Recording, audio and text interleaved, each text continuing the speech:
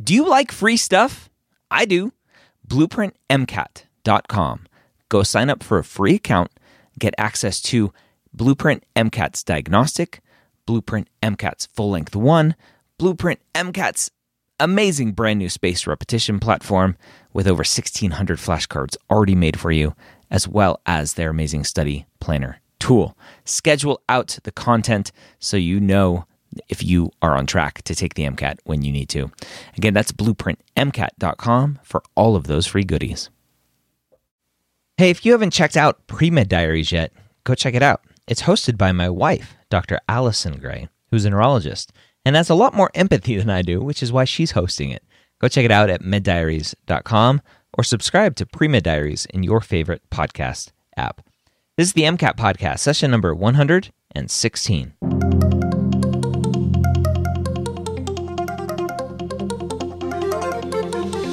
A collaboration between the medical school headquarters and Blueprint MCAT. The MCAT podcast is free MCAT prep to help you understand the MCAT, teach you how to break down questions, and give you the skills and confidence to get the score you want on your MCAT test day. Learn more about Blueprint MCAT at blueprintprep.com/MCAT. My name is Dr. Ryan Gray, your host here every week, where I get to talk to one of Next Step Test Prep's premier tutors, content developers, head of MCAT, all stuff MCAT, and so much more. This week, we are covering some more CARS prep. We're still stuck in the CARS section. I hope you are following along with us, struggling with me as I try to read these passages, understand these passages, and not get tripped up with these passages. So, let's go ahead and jump into some more CARS with Clara. All right, Clara, back for our second to last CARS passage. I'm going to become nostalgic for these CARS passages. I'm growing to like them as we go on, as I'm building my skills, learning how to comprehend what I'm reading, learning all of these tricks that you're teaching us. So hopefully we can finish strong with these last couple. Oh yeah, I think so. What do we have in store for us today? So this one's a little bit different from the ones we've done before. This passage is kind of a little bit more dense, so it's a little bit philosophical, kind of related to economics and social studies. So we're going to see how it goes, but it should be a good exercise for those of you who maybe hate these topics. All righty, go ahead. All right. Passage 8. The question of principle will be treated here from a purely economical point of view, since practical value, measured by saving of time, money, and effort, must be the ultimate criterion by which the success or failure of so far-reaching a reform as the introduction of an international auxiliary language will be decided. The bearing of such a reform upon education, culture, race relations, etc. is not without importance, but the discussion of these points must be postponed as subsidiary. Democracy, science, and universal education are producing everywhere similarities of institutions, of industry, of the whole organization of life. Similarity of life will breed community of interests, and from this arises real converse, more give and take in the things that matter, less purely superficial dealings of the guidebook or conversation manual type. The tendency of those engaged in advancing material progress, which consists in the subjection of nature to man's ends, is to adapt more and more quickly their methods to changing conditions. Has the world yet faced, in a business-like spirit, the problem of wiping out wastage on words? The whole industrial revolution brought about by the invention of machinery depended upon this principle. When it was found that machinery would turn out 100 pieces of cloth while the hand loom turned out one, the hand loom was doomed. Tasks previously done laboriously by hand in hundreds of weavers' cottages were now brought together in a single cotton mill, and the factory was born. Consumers had little difficulty adapting to the new age of abundant products swiftly manufactured. Governments, however, found it significantly harder. The instinct of governments is to protect unions and companies that already exist, not the upstarts that would destroy them. They shower old factories with subsidies and persecute bosses who want to move production. Governmental agencies spend countless funds backing the techniques and methods which they, in their wisdom, think will prevail. And they cling to a mistaken notion that manufacturing is superior to services, let alone economics. Since the publication of the language in 1887, Esperanto has had a gradually increasing number of adherents who have used it for all ordinary purposes of communication. A great number of newspapers and reviews of all kinds are now published regularly in Esperanto in a great variety of countries. Articles are as clearly expressed and as easy to read as those in any similar review in a national language. Now, as the nations will never agree to give the preference to the language of one of them to the prejudice of the others, even were an artificial language to be no easier to learn than a natural one, the choice would be obvious. Yeah, this is one where I'd go C, move on. It's a little intimidating for sure. I have no idea what we just read. It seemed to jump from one random thought to another random thought and then ended in language somehow from manufacturing. So I'm very confused and I'm interested to see where this goes. Absolutely. We'll see. Sometimes the questions might illuminate a little bit about the passage and what the author's saying. Hopefully. Question 43. Suppose China were to dominate the international manufacturing market, with this country being the one that every other nation needed to communicate and trade with.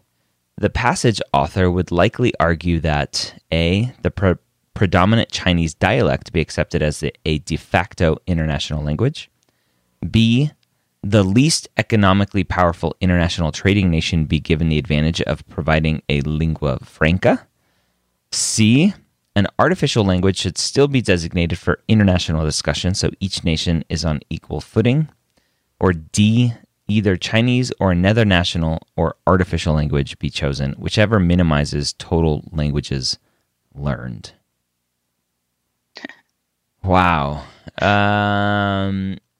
So I think the easy one to go with is A, because it ended with talking about language and so it's like, oh yeah, the author says that. But let's think about this for a minute. If you go back to the first paragraph, I think potentially where we should go is that everything should be viewed from a practical value measured as saving time, money, and effort is the ultimate criterion. Time, money, and effort is how we should choose everything. And so the question is saying that China, if it's the dominant international manufacturing market, which it is, then every other nation communicating with it should Chinese be the predominant language. So it makes sense, but let's go to the other ones. B, the least economically powerful international trading nation be given the advantage. No, I don't think that is mentioned anywhere. C, an artificial language should still be designated for international discussion, so each nation is on equal footing. I don't think it talks about that either. Just going back to that first paragraph, right? Time, money, and effort. That's the ultimate criterion. And then either Chinese or another national or artificial language be chosen, whichever minimizes total languages learned. So I'm like, ooh, okay, minimizes total languages learned. Minimizes means less effort, saving time, etc. So I'm going to go with D because the author is saying we should pick everything based on the practical value. And so we need to decide, is it practical to have Chinese or another language? So I'm going to say D. This one is really tough. Oh, that means I got it wrong. It does. But that was a good try. So the answer here is actually C. And this question actually is one of my favorites, I think, from this whole passage because it's a really good exercise in, again, not overthinking, right? Because you focus on that first paragraph, that time, money, and effort phrase, and focusing on that sort of requires us to assess which of these options will require the least time, money, and effort. But there's just no way we could know that, right? Even with D, the one you picked, it's talking about minimizing total languages learned. That seems like it would minimize effort, but we don't really know. Would it minimize money spent? Would nations even adopt these languages? So there's most likely another part of the passage where the author is more direct and we don't have to really speculate as much. And that's actually the first place you looked, I think, which is the last paragraph. Mm-hmm. And this is actually where the author's opinion comes out, right? Because if you were actually reading this passage, I would highly recommend highlighting extreme language, like strong language. And the word never is really extreme. So it says, now as the nations will never agree to give the preference to the language of one of them to the prejudice of the others. So they'll never agree. Basically, these nations will never agree to take on the language of one of them, right? Because they maybe all want to like speak their own languages. And so then the author says, even were an artificial language to be no easier to learn than a natural one, the choice would be obvious. So we can see from that the author saying, oh, even if this artificial language is just as hard to learn than a natural language, the choice is obvious. And the beginning of that sentence tells us, oh, he's saying the choice is obvious, like we should pick the artificial language. And that's choice C. All right. Good breakdown of the thought process there. Yeah, that's a hard one because it would be hard for me to draw that conclusion. Again, reading as fast as a student reads through these, reading through that last sentence, the choice would be obvious. I would go, okay, and I wouldn't tie it back to the beginning of that sentence to look into what he's saying is obvious. So that one would just go right over my head. Yeah, it's definitely a tough one, and it's easy to miss, but I think anytime an author says something like that, like, oh, the choice is obvious, or, oh, it's, like, clear what we want to do, it's worth stopping and, like, even taking, like, 15 seconds to think, okay, like, what is that choice? Because that can really help. Then you're giving a little bit more time to it, and you know it must be important because the author is so strongly worded there. What do when students get this one wrong, what are they picking? Do you have that data? So I do actually. So A and D are pretty evenly split. So Okay. This is a tough one. And I don't have the exact stats on how many people pick C, but A and D are like tied for the most tempting choice. And then B is pretty much easy to eliminate just because it's like it seems backwards, like logically too. Yeah. Okay. Just like you thought. Yeah. All right. So everybody makes the same mistakes I made. They sure do. Okay. All right, let's try another one. Let's see how it goes. Question 44. Which of the following would weaken the passage's argument for the adoption of an artificial official international language? A. Dozens of non-Anglophone heritage countries in Europe, Africa, Asia, and Latin America have since adopted English as a second official language for ease of international communication. B. Each year, several heritage languages with small, fluent populations die, being preserved only in books and in the speaking knowledge of a few specialists. C. Globalization, thanks to increased transportation infrastructure and satellite and internet-based communication, have brought in smaller, more isolated countries into the world trade market. And then finally, D, a comparison study suggests that several leading artificial languages are neither easier nor more difficult to learn than a majority of natural languages. So I'm going to throw out D right away based on the last paragraph because he's saying even if it's harder, we should still potentially choose the artificial language. Mm-hmm. So I'm going to throw out D right away as weakening it. A is interesting to me. Dozens of non-Anglophone heritage countries in Europe, Africa, Asia, and Latin America have since adopted English as a second official language. So that is a direct argument of what he's saying in this last paragraph, that nations will never agree to give preference to the language of one of them. But answer choice A is saying, but these nations are giving preference and saying, hey, we should learn English as well as a second official language. Answer choice B, several heritage languages with small, fluent populations die, being preserved only in books. I don't think that matters. I mean, it's a tragedy, but I don't think it matters in what the paragraph is saying. C, globalization, bringing more isolated countries into the world trade market doesn't necessarily mean anything. His argument would be we should have an artificial language so that they can join in the fun. So I would say A is probably the strongest. That would weaken the argument. That is exactly right. All right. Yeah. Yeah, and that was perfect. I would use process of elimination here too, because we kind of have to, because all these answer choices are brand new pieces of information that we're looking to see how they impact the argument. And yeah, so you were right in your assessment of each of them. So B, the heritage language is dying, is definitely tragic, but not relevant at all to the passage. Mm-hmm. And then C, globalization. Well, in the passage there, he's kind of talking about, because the world is becoming more connected, now we might need this artificial language. So C as well as D both essentially agree with his argument. Mm-hmm. And that leaves us with A. Yep. All right. Question 45. Based on the passage, which of the following would the author least likely cite as a possible non-economic benefit to an established artificial international language? Least likely to cite as a benefit to this artificial language. Okay. Answer choice A, a decrease in ethnic tensions.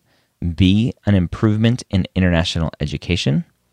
C, a cultural advancement in participating countries. Or D, a strengthening of democracy across the world. Based on the passage, which is he least likely to cite as a non-economic benefit? So going back up to the first paragraph, he said the bearing of such reform upon education, culture, race relations, etc., is not without importance, but the discussion of these points must be postponed as subsidiary. So I think that's what they're trying to get at here. So answer choice A, ethnic tensions, I think would be race relations, which he's saying is important. So I think A would be important. So I'd cross that one off. An improvement in international education. Education he mentions there. So I'd cross that one off. A cultural advancement in participating countries. Culture is listed there. And then D, a strengthening of democracy. And that one is not listed. So I'd go with D. That's perfect. All right. Yeah, they made that one a little easier for us, but interestingly, that question is actually missed by a lot of our students. Even though those three terms were listed right there in that first paragraph. And I think the reason for that is because democracy is also mentioned, it's mentioned later. So people sometimes see, democracy, and they think, D might be something I can cross out too. But in reality, that's discussed sort of separately. It's not discussed as, an important result of this language change. It's rather discussed as like democracy is producing this similarity of institutions, this sort of environment that makes the language change more of something we would want to do. Yeah. Okay. Great. Good job. All right. Let's see how the last one goes. Question 47. 4 possible languages are put forth as an acceptable international language. Which of the following would the author most likely agree should be used as the international language? A, English, as the total volume of international commerce carried out in English is already higher than any other language. B, Mandarin Chinese, as the total number of native speakers of this language is the largest in the world. C, Esperanto, as it has been constructed to have logical syntax and grammar, making it easier to learn than many natural languages. And D, binary code, as it is already the language used by computers and is thus 100% logically constructed and executed. Oh, man. I just think about watching The Big Bang Theory and watching those guys like Sheldon and the characters on there talking in binary code. And I just try to picture us as humans going 010110011. And like, oh man, that would be impossible. So I'm going to throw out D just because it's ridiculous. I think so. And I think we go back to the core of question 43, the first question, talking about artificial language. And that's really what the author is trying to get at, is we should have this artificial language to say that yes, we should have Esperanto. It's constructed. It's this artificial thing that people are going to agree with, and nobody's going to be mad because they're putting down their own language. They're just learning this artificial one. So I would go with C as the one that he would most, or she would most likely agree with. C is correct. All right. Awesome. Yeah, that was perfect. That one is really that easy as long as we don't get too tangled up in it, because we know the author is very pro an artificial language. We know Esperanto is an artificial language, and we certainly know that English and Mandarin Chinese are actual national languages. So Esperanto is the only artificial language in there. It must be the right answer. And the rest of the answer choice makes sense too, which is important to check out. But really, as soon as we see that first part of the answer, we know that C is correct. I think going through this, if this was test day, I was going through this without having a tutor in my ear, which would be amazing. We need to have that technology, although that's cheating. We shouldn't do that. So because I got 43 wrong, I'm most likely going to get 47 wrong. Because I was stuck reading this passage on the very first paragraph going, the author thinks that we should look at the practical value measured by saving time, money, and effort. Right? That's how I answered question 43, and without any sort of any sort of correction by you earlier, I probably would have gone with Mandarin Chinese because it says the total number of native speakers of this language is the largest in the world. Therefore, that's going to be the easiest as far as saving time, money, and effort because less people are going to have to learn it. Well, see, so that could definitely happen. Now, there's a way to get around that. So even if you don't have a tutor in your ear, one thing that I always recommend to my own students when they don't fully understand what's going on in a passage, and this passage is a great example, say you did answer question 43 and you did pick A, which is the one about the Chinese language. Once you get to 47, you can always, I always recommend keeping an open mind with previous questions because a later question might actually illuminate more about the passage than you understood before. So like here, for example, A and B are awfully close. Like A says the total volume of international commerce carried out in English is higher than any other language. So how could we know that choosing Mandarin Chinese will actually minimize the money and effort? It could cost a ton of money to switch all of that international commerce over to Mandarin. Yeah. So because we can't choose between A and B because they're so similar, then we're left with C, and that can actually help us catch that we got 43 wrong. Ooh, yeah. All right. I love learning. Okay, so keep an open mind as you're going through, and just because you answered one earlier, don't necessarily force your thinking into that for later questions. Exactly. All right, so there you have it. Cars with Clara. That's what this podcast should be named. Cars with Clara. I hope this was helpful for you. I hope as we are wrapping up this cars section in the next few episodes, that after going through these episodes, the car section becomes easier for you, right? All of the mistakes that I'm making are very common mistakes that students make, right? I'm making these mistakes. I don't make the mistakes on purpose. I don't do this so that Claire has talking points for helping you, for fixing what I'm doing. I'm reading this as if I were you. And remember, I was terrible in verbal reasoning back when I took the MCAT. That's what the car section used to be called, right? I took the MCAT so long ago it had a different name, or at least the section did. So as I go through these, as I read these, understand that the mistakes I'm making are going to be mistakes that you make. And so hopefully you won't make them. If you are looking for more prep, more questions, more passages, go check out, right? This is full-length 10 from Next Step. They have 10 full-length exams. Go check out all of the other full-length exams that you can purchase. You can purchase a set of 4, 6, or all 10 over at nextsteptestprep.com, and you can save 10% using the promo code MCATPOD. That's all capital letters, MCATPOD. Hope you have a great week. We'll see you next time here on the MCAT Podcast.